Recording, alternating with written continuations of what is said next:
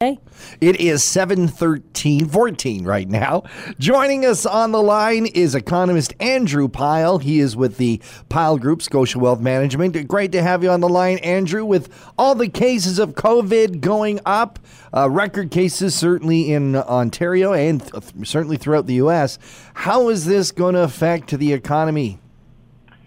Well, not positively. If you look at the news over the weekend, John, not great at all. I mean, the state's hit 85,000 new cases on Sunday. That's a new high. We've seen, further widespread surges in Europe. Spain now has extended their curfew, evening curfew to 6 months. So, the news has not been positive, clearly. And then we had the warning from the World Health Organization for countries in the Northern Hemisphere. Now, we're in the Northern Hemisphere, too. So Canada, while still doing better than most, we're still seeing cases here. So the outlook for the economy, I hate to say, as we go into the winter months, clearly not improving. It's probably going the other way, and nothing's really going to change this week, especially this last week before the election. Now, we were talking about investor confidence all through this and how it was kind of surprising. And as you say, it's starting to wane. Could it just drop? Could the bottom fall out? Or could we be in trouble economically in a big way? I think if we see shutdown measures taken in North America, and I mean significant shutdown measures like the types that we saw back in the spring, I think those announcements clearly would hit the markets hard.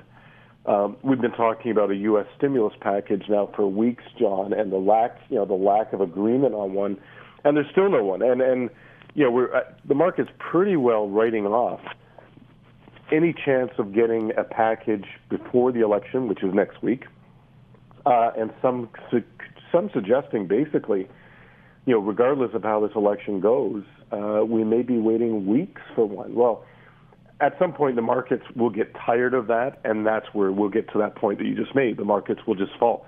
We're seeing that this morning. I mean, U.S. futures markets are clearly rattled as we go into this last trading week before the vote. So would this be a time, if you're nervous about getting through the next spell, you've got some investments and you're worried I might not have cash flow, is this the time to cash in?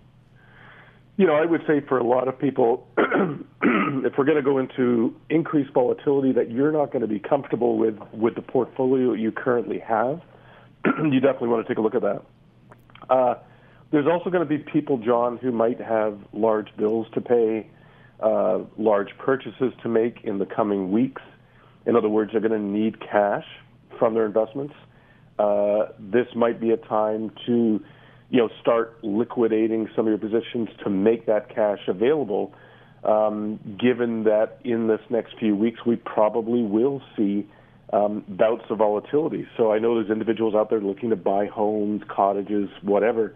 Probably not a bad time maybe to look at the portfolio and say, can I take some of this equity risk out now, make the cash available, and go to bed at night not worrying about having that cash when I need it.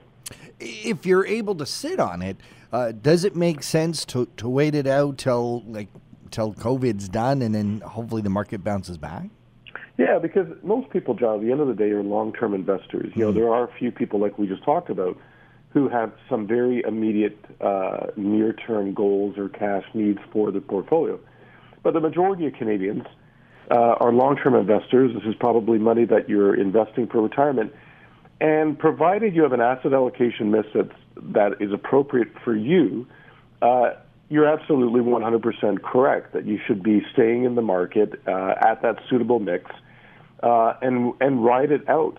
And as we've seen in the past, I mean, people often will miss the re-entry points, in terms of the market falling and then going back up. So, yeah, I think as long as your portfolio is the right one for you, John, staying in this market, trying to ignore the minute-to-minute headlines that will inevitably drive you crazy is a smart thing to do as we go through the election and go through this winter season of this pandemic. If folks have specific questions about their portfolio and would love some advice, where should they go? Oh, John, they can always reach out to us on the website. So the website is pylegroup.ca. We also host a biweekly conference call. Actually, this Wednesday we'll be hosting a call 7 o'clock p.m. so they can get details on that if they come to the website.